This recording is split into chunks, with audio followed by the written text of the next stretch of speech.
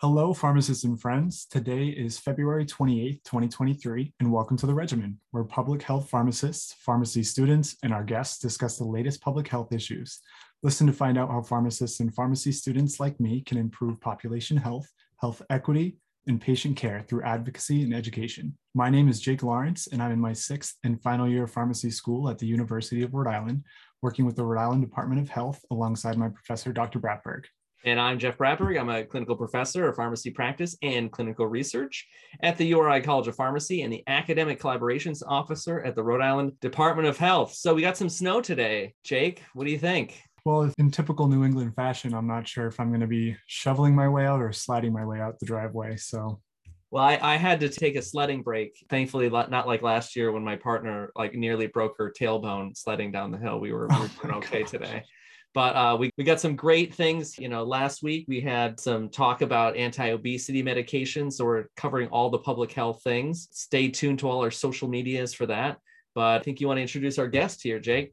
Yes, we're very excited for our topic today on prison health. And luckily, we have former medical director of Rhode Island Department of Corrections, Dr. Justin Berk. So Dr. Berk, please introduce yourself for our listeners. Amazing. Very happy to be on. You guys do great work. Excited to talk with you today about a topic that I'm very passionate about.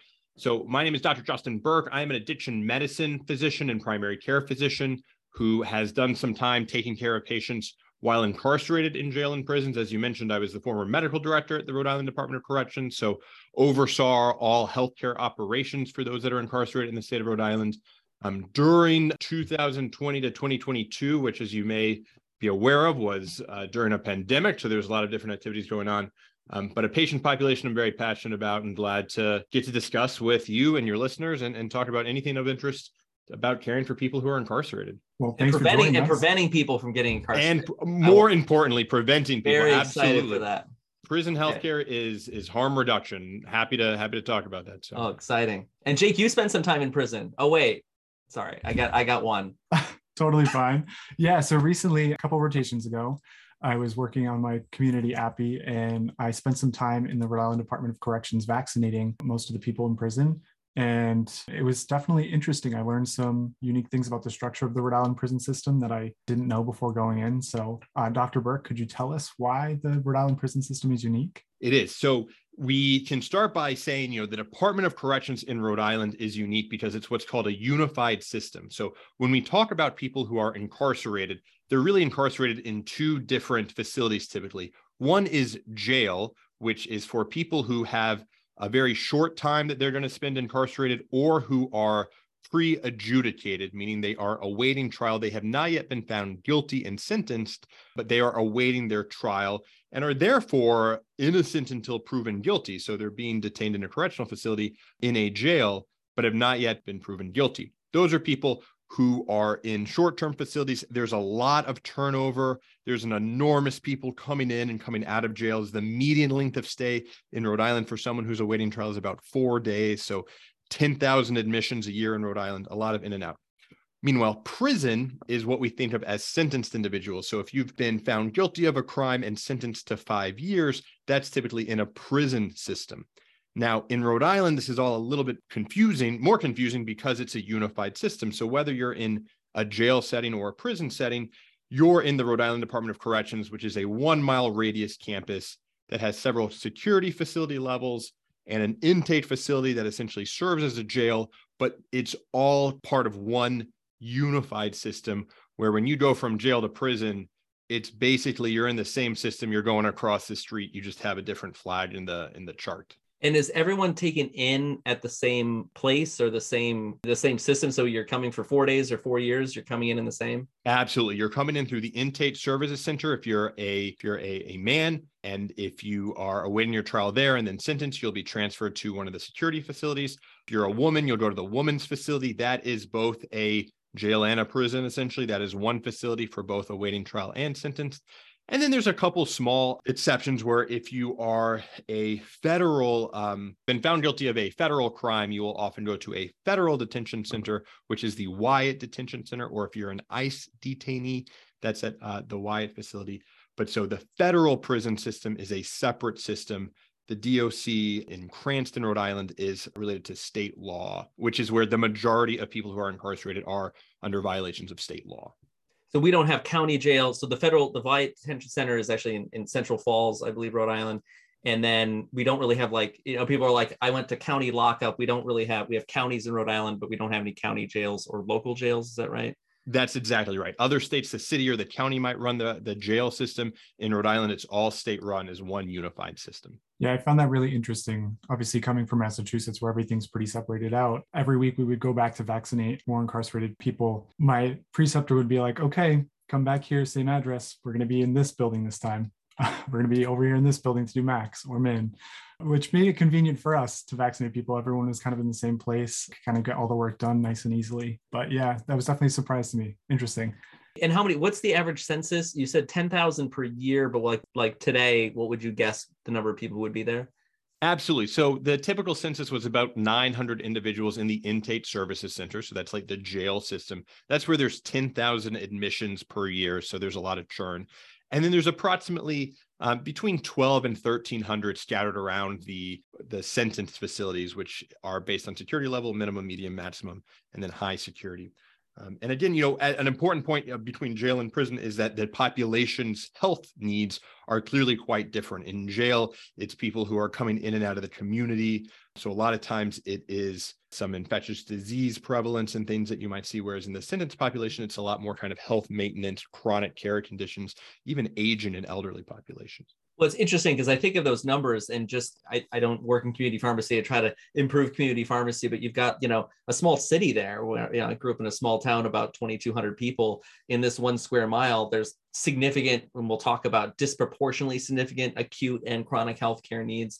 And then you've got those 10,000 admissions. And I know what you've helped do and you're going forward and before you really optimize the screening and care of all those folks. I mean, there's really a significant medication portion to that. And I know the URI College of Pharmacies had a very long running, both logistical and clinical management system. And as Jake was doing, a public health role there for these folks who were, very marginalized before they got there and more marginalized after they get there and more vulnerable. And so I think so just to let our listeners know that there's a lot of healthcare that can be done there. But while we get to Jake's finely written intro here on incarceration in the US. I'll try to keep it short. It's no secret that we have the highest level of incarceration of pretty much any developed nation, over 10 million people nationwide who are incarcerated in both state and federal facilities. Disease spares no one. It affects people of all backgrounds, but evidence shows that there is a direct link to lower socioeconomic class in non-communicable disease. So among these 10 million incarcerated people, a large majority of them belong to the marginalized society and disparity groups who may be affected more disproportionately. The National Commission for Correctional Healthcare provides guidance and standards on prisoner rights and constitutionally appropriate healthcare for them. But the level of care received can vary widely between different facilities, institutions, states. So could you tell us a little bit about why you took this job and were interested in delivering healthcare in the prison system? Yeah. So just to echo a couple of things you mentioned, there's wide heterogeneity over what type of healthcare is delivered across different states. And to echo your point that this is a group of individuals who are often very much put on the margins of society. Mass incarceration of putting people behind bars dramatically affects people of Black, Indigenous, people of color, individuals that face a lot of structural racism and structural barriers to thriving in their communities and society and in their healthcare settings. I really found working in a jail and prison through, frankly, my passion for addiction medicine, and that in the community as a primary care doctor, I really enjoyed and found a lot of meaning in working with people who suffered from opiate use disorder. We have, as a physician, these amazing tools like buprenorphine and medications for opiate use disorder that can completely revolutionize someone's life, that can be life-saving, that can help them focus on life and job and their families. And to see this turnaround and making such an impact in someone's life is really what brought me to the field of medicine in general. Now, people that have opiate use disorder, the natural progression of disease often is, unfortunately, incarceration. This is, there's a war on drugs. Drugs are illegal. And people that struggle with addiction often struggle with a lot of other social determinants of health that are correlated and associated with increased likelihood of becoming incarcerated. So I got interested in incarceration health and carceral health because my patients, frankly, were going to jail and prison. And so I started working in a jail and prison when I was doing my training in Baltimore, and was starting to essentially just do some primary care and sick call visits while I was here at Brown doing primary care. Then during the pandemic, my predecessor, during kind of the height of the pandemic, ultimately left her position. She had done really wonderful work, but at that time felt it was time to, kind of move on. And the Department of Corrections needed someone to fill in and quickly. And Rhode Island's a small state. I'll be very humbled to say that they needed an MD provider who could supervise. They needed someone who was in the state of Rhode Island, licensed in the state of Rhode Island, and maybe had some correctional healthcare exposure. And there's not many of them. And I have a lot of interest in this. I had a business background. I was excited to try to, help deliver positive healthcare to people that were otherwise marginalized, and saw it as an opportunity to really try to be a part of something really good in a time of, frankly, crisis, which is COVID in jails and prisons. It's great. Now that we know kind of why you got into this, where your passions lie, what were your goals when you took on this job, especially during the height of the pandemic? Day one, where do you start? What do you tackle? So my day one was unique from other medical directors' day one, in that the number one priority, without question, was COVID-19. It was at a time where COVID-19 was spreading in the state of Rhode Island. It was spreading in the correctional facilities at the DOC. And so priority number one was, how can we mitigate the current spread of infection? How can we treat people who are infected with COVID? How can we prevent another outbreak in the future? And I'll be honest, it was somewhat serendipitous that this was at the time where the COVID vaccine was just starting to be available. And there was some advocacy component of the job of, listen, to best take care of these patients, people who are incarcerated are at high risk of COVID. This is evidence-based. People who are incarcerated have a very high likelihood of coming right back to the community. We talk about the median length of stay is 3 days. These are not people who are isolated from society, because sometimes people want to think that, the people in prison we don't have to care about anymore. These are people coming in and out of society. It's a very porous structure, including, correctional officers, nurses, social workers. People are coming in and out. This, correctional healthcare, carceral healthcare is community healthcare. And then, truth be told, every state, there is a political component. We have these vaccines. We got to get them into arms. We got to be efficient. And we'll say I'm very grateful to our Department of Health at the time and Dr. Alexander Scott, who was saying, we want to be efficient and quick, but we also want to make sure we're approaching this with a racial justice lens. And look, if you want to efficiently get shots into arms of people that need it most, that are at highest risk of infection, at higher risk of overdose, and that represent the diversity of the state of Rhode Island and that are disproportionately affected by COVID and other health concerns. We have a lot of those here, in a correctional facility. And so prioritizing the vaccination of incarcerated individuals was really like the number one priority in making that place safe, but also using the correctional healthcare system as a critical access point for addressing the spread of COVID throughout the community. Interesting. Okay. Well, if you don't mind me jumping around a little bit, Dr. Bratberg, since we're on the subject of COVID, I was reading a bit of the literature you've published recently, a report on COVID-19 vaccination rates in the Rhode Island Department of Corrections. It was between December 2020 and early 2021. The report showed that more than 3/4 of the sentenced individuals, somewhere around 70%, accepted and received the vaccine. First 4 months after the vaccine was offered, it was around 80% of the sentenced population and around 70% of the staff. When I was vaccinating the inmates last fall, when I was at the Department of Corrections, I noticed there was a pretty strong divide. I'm not sure if it was friend groups or blocks or how it was associated. It seems like there were some who were very interested in receiving vaccinations for both flu and COVID, and then others who were strongly against it. And it looks like there might have been some more paperwork and steps involved to refuse the vaccine itself. So maybe to deter people from not receiving it. But what do you think's changed since that strong uptake in the beginning of the pandemic to now? Certainly. So people in correctional facilities have the same hesitancy that we see in the communities. So there are clearly populations who are hesitant to accept the COVID vaccine, the flu vaccine, or other vaccines in general. And frankly, there is some information asymmetry that when you're incarcerated, your access to high quality healthcare information can often be somewhat limited. And there's resources that kind of prevent the extreme educational components that are really needed to make an informed decision. First and foremost, it's extremely important that people who are incarcerated have diminished autonomy. It's very clear, they have a diminished voice, they have diminished power, and that's intentional. That's what the correctional system is meant to do. That is a structural component. But so ensuring that autonomy is supported, I think, is like clear number one priority in respecting their autonomy and dignity. So if anyone that wants to refuse any level of care, whether it's a dental cleaning or healthcare or a vaccine, that is certainly their prerogative and should be supported. What we did very early on was try to provide as much education as possible. And as you remember, there were still some question marks that I think are still ongoing, but provide the latest up-to-date information. We had people going cell to cell, providing information, answering questions to really try to build confidence that this is something that's going to help, that this is something meant to protect, and that we're, frankly, kind of lucky to have a progressive system that is able to get us vaccine early.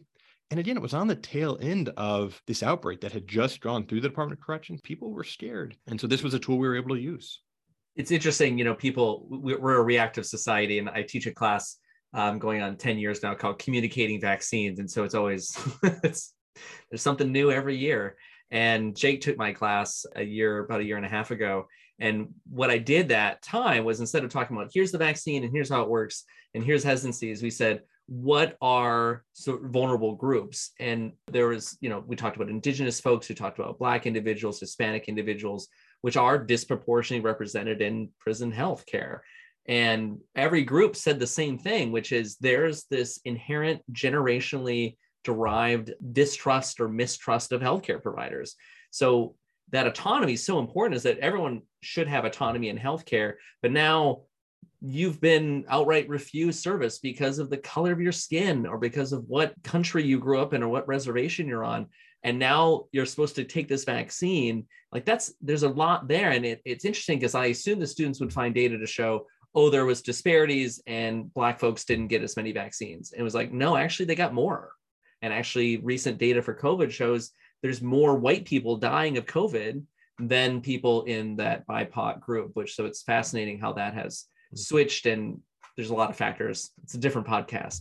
But so did you see, again, anecdotally, or maybe in your research, sort of a racial divide in vaccine interest? Going cell to cell and person to person is important, but what worked to overcome hesitancy, or what have your colleagues found? Yeah, I think it's tough to say that there was racial disparity in vaccine uptake in our facility. Though one of the things, truthfully, as somewhat a researcher at the Corps who then took on this job, it does make you realize that when you're operationalizing a vaccine distribution plan, it's not always done in a way that makes it very easy to collect data. The number one goal was we're getting vaccines armed and providing education. And sometimes that meant we did not have a strong infrastructure for analyzing the data, which if we had time, that would be wonderful as a program development. But sometimes those were challenges throughout our course, where just having the data infrastructure to do quality improvement is, I think, something that is a challenge in correctional healthcare in general. But as far as, what Rhode Island did, I will say our uptake, the percentage of people who were interested in vaccine was much higher than what other correctional facilities found. Individuals who are incarcerated in other states, correctional officers that were working in other states, did not have, a 70 to 80% initial vaccine uptake. And so we had a lot of people from around the nation, asking, what are you doing? How are you doing this? And I think there's really, maybe 2 or 3 things that did help provide. I like to think that over the course of healthcare services in Rhode Island, there had been some rapport building through things like the Medication for Addiction Treatment Program, which has seemed to be, very nationally apprised, of recruiting and retaining providers who provide compassionate care to patients, and really trying to build some trust early on. There were a couple individuals in particular who were literally going cell to cell and just sitting with individuals, talking to them, trying to see what their reservations were, trying to, provide answers to anyone's minor hesitations. And I think that investment went a long way. And I think by getting people who are incarcerated prioritized, including correctional officer staff early on, people recognize like this is a gift. There's a lot of people that do not have access to this vaccine right now that really want it. And so all of those things really came together to make it so that we had a really vaccinated community. And that really, did help prevent, future spread infections. It made it so that this was a much less of an issue from hospitalizations, and deaths were almost non-existent after this vaccine campaign, which was really a big success.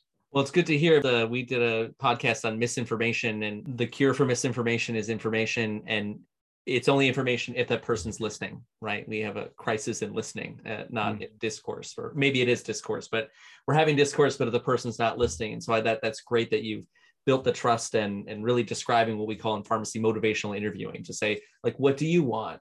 Give you agency, and to think of this population as having the least agency by definition. I think that even that little bit there, and as an addiction doc, this is my segue, Jake, into MOUD, into medications for addiction treatment, and the priority role that the Rhode Island Department of Corrections has done in that. Jake, why don't you transition to talk about what we've done there right here in Rhode Island? So Rhode Island was the first state to offer comprehensive treatment for inmates with opioid use disorder. All 3 available medications behind the wall starting in 2016. It was shown that there was about 60% decrease in mortality on release in these patients. Could you tell us a bit about this program and how it's evolved during your tenure? Yeah, so this is something that truthfully brought me to Rhode Island. So I was doing my training in Baltimore, passionate about addiction medicine and people who are incarcerated, heard what Jody Rich and Jen Clark and people were doing up here. I called up Jody and said, hey, I want to hear about, this program. He said, come on up. And so when I was in residency, I came up, I saw what the program was like, was really excited about it. And so moved to Rhode Island in part because of this MAT program, which was so novel, but also pretty straightforward of treating addiction among a patient population that is highly vulnerable for overdose and opiate use disorder, turns out to be very effective. So when we have all this evidence that medications for addiction treatment help people with opiate use disorder, prevent return to use, prevents overdose, prevents some recidivism, going back to jail and prison in some studies, you would think this would be low-hanging fruit in a correctional setting. Not only that, but correctional settings, people who are incarcerated are really the only population in the United States that have a constitutional right to health care. And so a constitutional right to the standard of care, you have a gold standard treatment for medication for opioid use disorder. You would think this is widely available in all jails and prisons, and that's not the case. Rhode Island was a rare example and continues to be somewhat of a rare example of a facility that offers medication for opiate use disorder. And so the preliminary evidence has shown that this is wildly helpful in transitioning people from incarceration back to the community. This point where people leave prison and go back to the community is one of the highest risks of overdose deaths.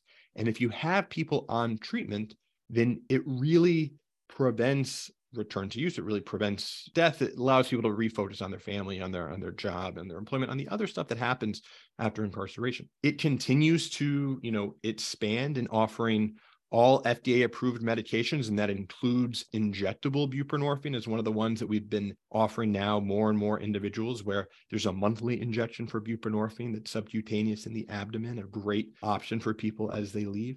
But really, treatment preference is also very important. And the best medication for people is the one that they want to take. And so we try to, provide patient preference to make sure that people are on medicines they want to be on so that they stay on treatment. Yeah, I wanted to ask about that. If someone was incarcerated and they were prior on some type of opioid use disorder medication, how does that work with a carryover continuity of care once they're incarcerated? Absolutely. So if you're on methadone, if you're on buprenorphine, if you're on injectable buprenorphine, if you're on injectable naltrexone, whatever medication can be continued throughout the incarceration with setup for discharge planning so you continue. We partner with a community-based organization, Kodak Behavioral Healthcare, who is a OTP and opioid treatment provider. They have methadone clinics throughout Rhode Island and some other states, and they are providing the medication across the spectrum. And if you've never been on methadone or you've never been on buprenorphine, while you're incarcerated, you can be initiated, even if it's a short stay, because Kodak has facilities outside of the jail or prison. It offers continuity of care where you're a Kodak patient while you're incarcerated on Monday. If you're released on Tuesday, you're still a Kodak patient in the Kodak system. That's fantastic. But there's also great collaboration with all the other wonderful OTPs and clinics in the state of Rhode Island. So it's become a very good system, and the infrastructure has become more robust. It's a great example that other states try to model. But I think the interesting thing is that two things I want to emphasize is that I'm glad you brought up we don't have national health care. I don't think anyone listening needs to know that we don't have that in this country, but we do have a national standard. If we have national health care, constitutional right to health care in the prison system. And there are many laws that are being employed in different states in the federal system to where people are suing because they can't. Jake brings up a good point where if you don't get continued on your medication, and I just have to say, we don't deny, or you as medical director and your colleagues didn't say, well, sorry, you don't get your insulin because it's your fault that your pancreas doesn't make insulin, or you need insulin to treat your diabetes. And that's the sort of, like you said, it's the lowest hanging fruit. It's a very high prevalent population. And you may say, well, gosh, what will happen if you don't have insulin? You may die. These folks will, people have died in custody going through withdrawal, which is entirely preventable, right? And that is, as far as I know, hasn't happened at RIDOC, or definitely not in the last 6 or 7 years.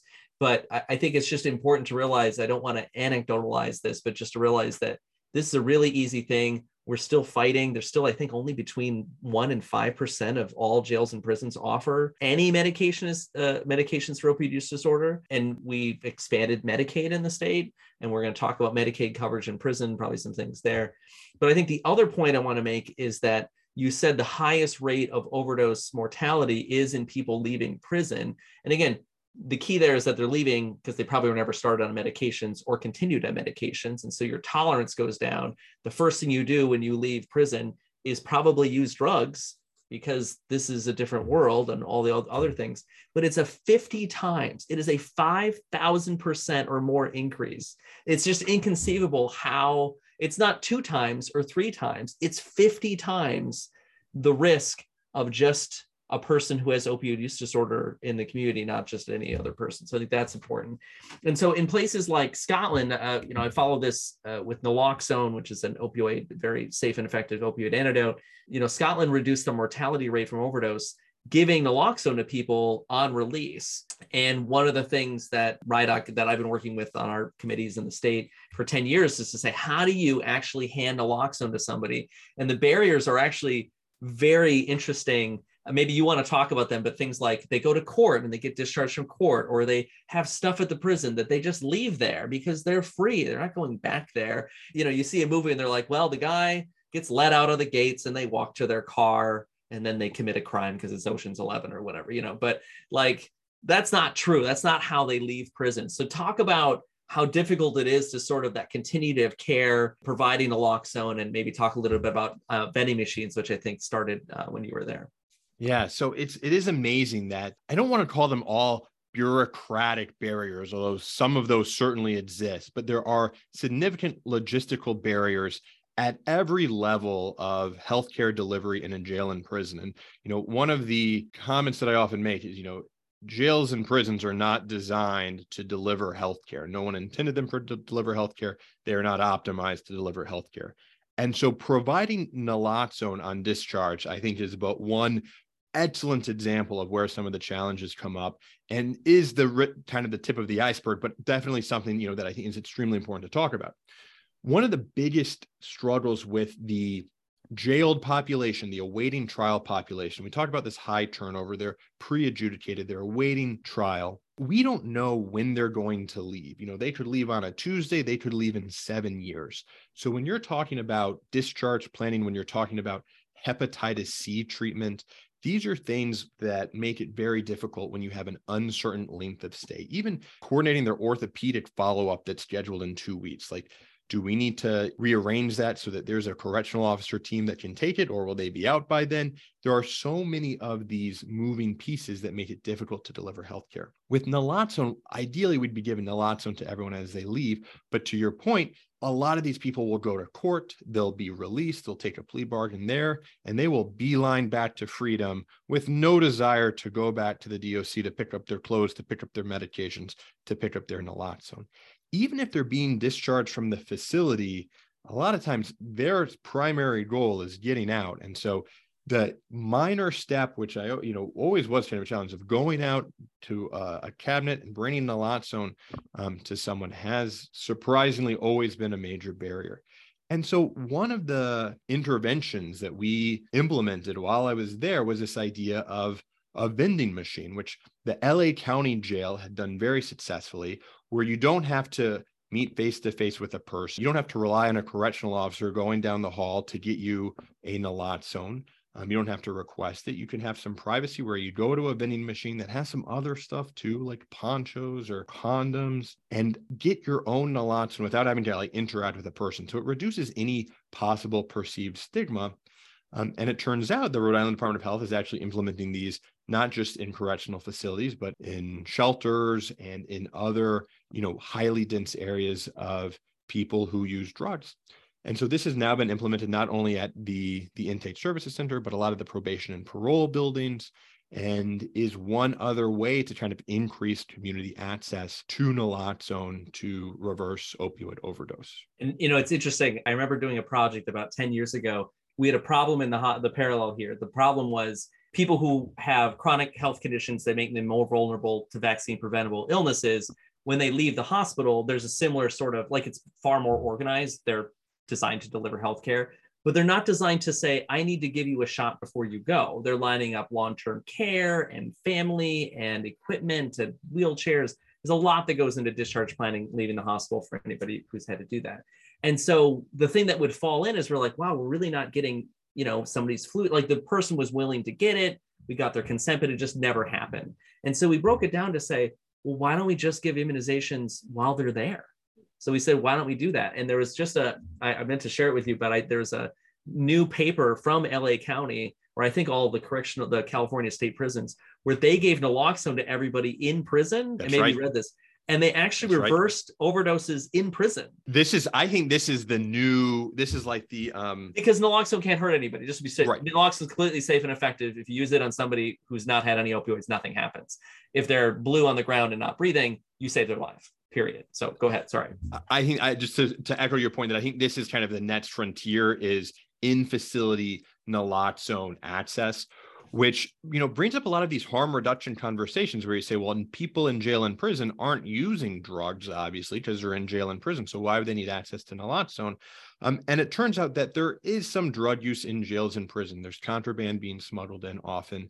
Though with access to treatment, with access to buprenorphine, with access to methadone, you're dramatically decreasing the demand from an economic standpoint of drug use. If you're treating people's addictions, if you're treating cravings, if you're treating the need for use, if you're treating the underlying neurological medical model of disease of addiction, those are going to be much less prevalent, which is why I think in Rhode Island, we do see, no opioid overdose deaths in the facility since the program started, and really kind of addressing those concerns. And so, but I do think that in-facility naloxone is going to be one of the big next steps to really try to prevent opioid overdose in facilities. One quick question I want to get to. Do you think it's easier, again, just like with your experience that we don't have, would it be easier to get people to accept naloxone on admission as they enter the jail, as they cycle through? Another thing to remember is that people who have naloxone are automatically first responders to help someone else. You don't give it to yourself. So one of the ideas here is that you're saturating high risk groups of folks who may interact with one another, these high risk people doing these higher risk activities. Is that easier to do than doing the treatment? I mean, your whole tenure, you had medication treatment.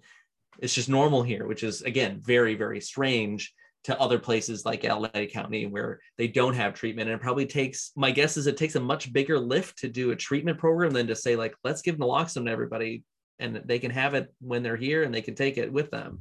What do you think? I think that's reasonable. Realistically, for whatever reason, naloxone seems to be more of a challenge for us, to be honest, than medication for addiction treatment. Though I think part of that is that intake process where you're having all these people who are high risk for these, public health things that we want to intervene on as public health specialists and pharmacists and physicians. they're often coming in at not a great spot in their life. They've just been arrested. They might be under the influence of something. And so it's not always a great time for like education and provision of healthcare resources, but people who are in withdrawal, it is a great time to initiate them on medication for opioid use disorder, because you can stop them from feeling like crap. You can maintain them and give them a sense of like, this is something I want to be on.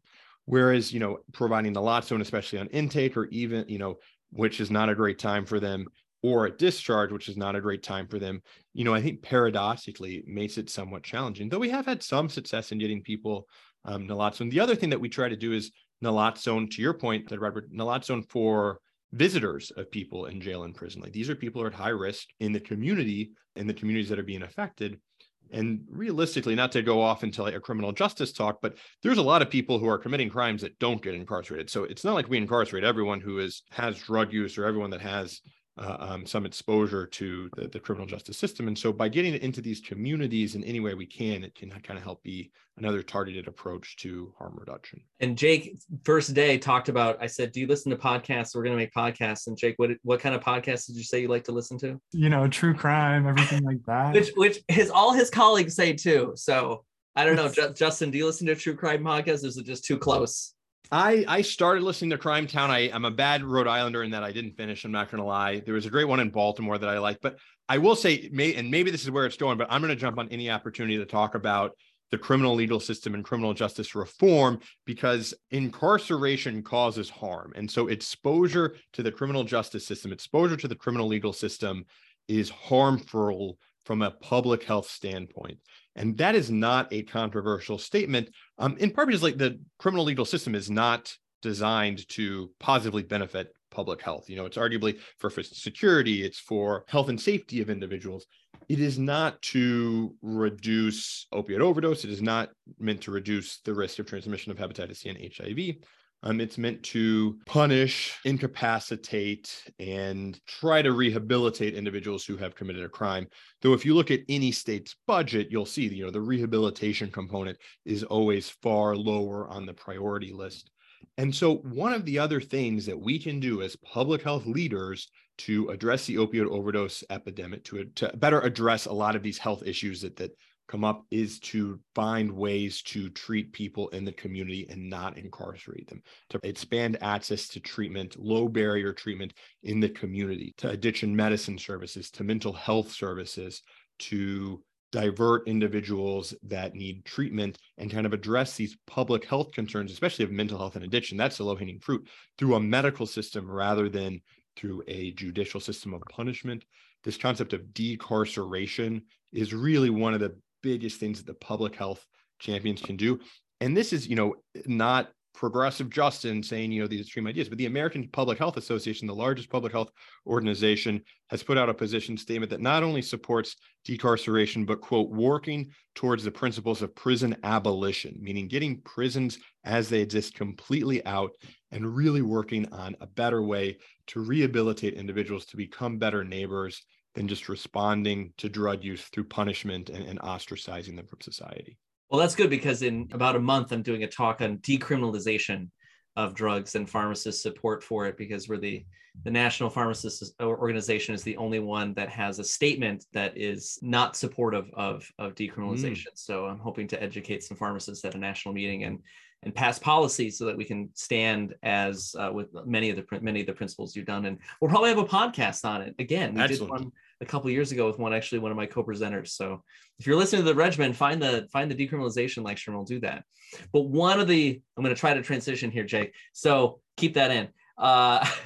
One of the things that shows where healthcare and another thing that people can think about is calling it criminal justice is people don't actually like to call it justice because it's not justice.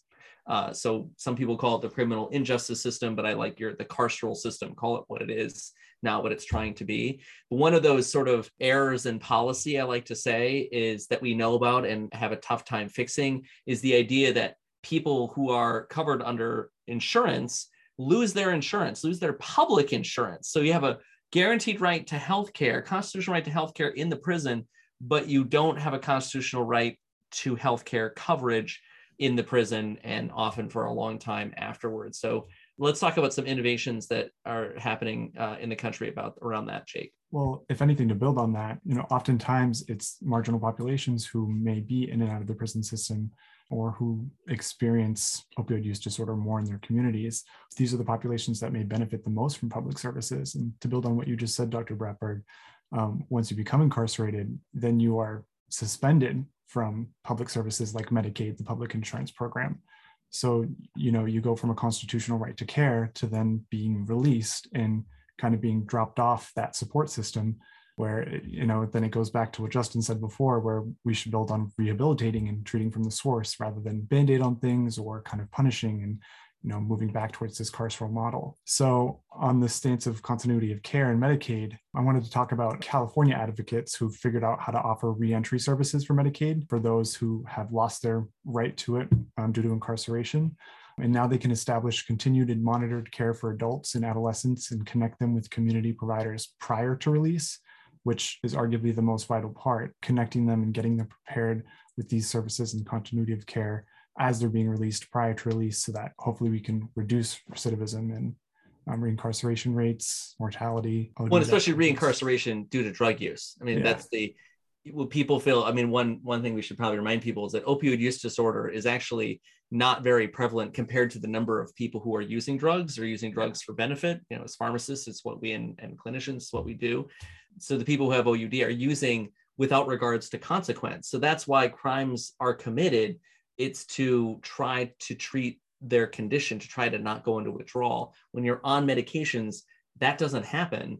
And so I can't remember if there's the fact that Justin mentioned, but when people are on these medications, there's less crime. It's very well done. For decades, we've known that. And so the fact that the carceral system refuses to use the thing that actually makes there less crime, the cynic in me starts thinking about the prison industrial complex and things that we definitely should have you back on to just talk about that. But maybe we want to talk about sort of a recent, one of the reasons that we picked this topic for the podcast was a really stunning report from the UCLA Law COVID Behind Bars project. So just coming back to that. And as Justin said, there's a mortality risk to being incarcerated and it's growing. Jake, you want to talk about that? So a recent report from UCLA Law COVID Behind Bars project showed there was a 50% increase in mortality in prisoners the first year of the COVID pandemic, 2020, as compared to the year before in 2019. Is this surprising? Why do you think this happened? Can you speak a bit on this? Yeah, I think it was a major issue in the beginning of the pandemic was that we knew that there was high transmissions rate around jails and prisons. People are, closer together by design. I remember one in the early months of the pandemic that something like 20% of all COVID cases in the state of Illinois were linked to Cook County Jail. So again, this is like one of these arguments that very much jails are a critical touch point for infection. And the other thing is that jails and prisons are filled with these people who are disproportionately affected by COVID-19, that are affected by a lot of the other structural issues, social determinants of health that decrease people's health. And so the exact rationale why people in prison had a higher mortality, I don't think it was too surprising, though I think it's very multifactorial and demonstrate this is just often a population that is overlooked. One of the other things that we fortunately actually didn't utilize too often, but we very early on had access to monoclonal antibodies. So if anyone got sick and was available, and because it's a podcast, I don't want to use brand names because we're all pharmacists, but I'm not going to try to attempt the brand name for the other antiviral for COVID-19, but we had very early access to these medications. And I think other facilities probably did not. And so, the UCLA Behind Bars project and the COVID-19 prison project all did this great data on bringing spotlight to the health of incarcerated individuals. And they both have continued to now really focus on mortality. There's a New York Times article, Aaron Lippman, who was a part of the UCLA project and I went to college with, is like writing about and talking. So very cool. And Lauren Brinkley Rubenstein with the now Third City is looking at mortality rates in jails and prisons. And it's really kind of shining a spotlight of this is a patient population that needs services, that needs care, and continues to really need resources. What were the harm reduction and preventative measures that were going on inside the prison system during this time? Was testing a daily thing? Did you have available supplies regularly? We did. When I got there, we were implementing KN95 masking all the time. We did as much social distancing as possible, which meant increasing what we call keep on person medications. So reducing Medline delivery of medications. Directly observed therapy is very common in prison and jails, and doing more keep on person where people could manage their own medications. We had access to a lot of cleaning supplies. We had like the Department of Health coming in to try to help address ventilation components, vaccination, isolation and quarantine, which is very difficult in a prison. That is a whole nother podcast episode, and is a very, frankly, tragic component of some of the precautions that was very challenging to implement, just because it puts someone, without a lot of social interaction in a jail or prison for 10 to 14 days. But we did a lot of evidence-based work. And then, other places, the other big thing, the other policy step was decarceration, getting people out of jail and prison, to try to reduce the burden that was in behind the walls. Well, I think that, again, totally another podcast, and we want to try to close out here. There's so many great topics, and really appreciate all these great things. Is this idea of, I can't remember which state it was. I think it was New York, where they didn't jail people for low-level crimes, and then community crime didn't go up. And it's like, okay, we've done the experiment. Yeah. Why put people in prison if the community is safe? It was the same thing we saw with OUD medications, and that if we give people a month's supply of methadone, they'll be fine. They do Don't fine. make them. They do fine. They'll do fine. And again, and I just can't, in preparing for this podcast, it's just the ironic thing of, we take these folks, we isolate and quarantine them in prison, and then we further isolate and quarantine them in prison when they're actually probably better off in the community, exposed to fewer people. And the COVID precautions actually apply to all respiratory illnesses. You talk about ventilation. My partner works in a school, and I'm like, why are schools, and I have kids, so there's like 4 of us at 4 different places bringing all kinds of, we have super immune systems, at least right now. But the idea that, like, when you have a gathering of vulnerable people, like, do hospitals have good ventilation? Yes. Should nursing homes? Yes. Do they? No. Do prisons? No, because they're the focus of a lot of money spent on putting people in prison, but not taking care of them there. So, Jake, you want to have your last question for Justin? If I can just chime in to the ventilation, the one yeah. other thing that, I think is always like just amazing in Rhode Island is that maximum security facility in Rhode Island was built in 1878. And so it was around during the Spanish flu. It has seen 2 global pandemics. The ventilation, we try to do as best we could. Prisons are not designed for healthcare delivery. They're not designed for COVID-19 precautions. From an outside perspective, it is a very cool building though. Going in there, they have like the massive movie keys where it's like this big and you stick it in the lock, but which I can cut that. But you mean like a Harry Potter key, like an iron key with a like, it's like the size of my head. And if it ain't broke, I guess. Like stick it in the giant lock and but. Okay. And you went there. All right. What's the regimen for prison health? The regimen for prison health, I would say, is decarceration, is working towards the movement of prison abolition. And I don't mean to say that so that everyone turns out, and people aren't familiar with the idea of prison abolition. It's intellectually curious, they should look up. And it's not to say that everyone should be released from prison tomorrow. There are ways, though, to set people up for success without relying on prisons to treat mental health, to treat addiction medicine, to frankly treat unstable housing. Like, we rely on jails and prisons to treat a lot of public health issues that, rather than supporting through social services and healthcare delivery, we lean on the criminal legal system. And so I would say the regimen, first and foremost, is removing the toxic exposure that is incarceration.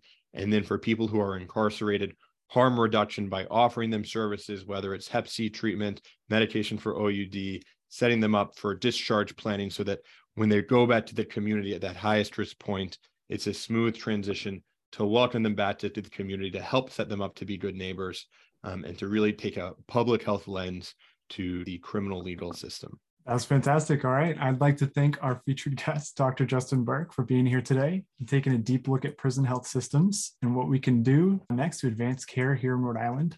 Be sure to follow @PharmDPubHealth on Twitter and Instagram, and subscribe to @PharmDPubHealth on YouTube.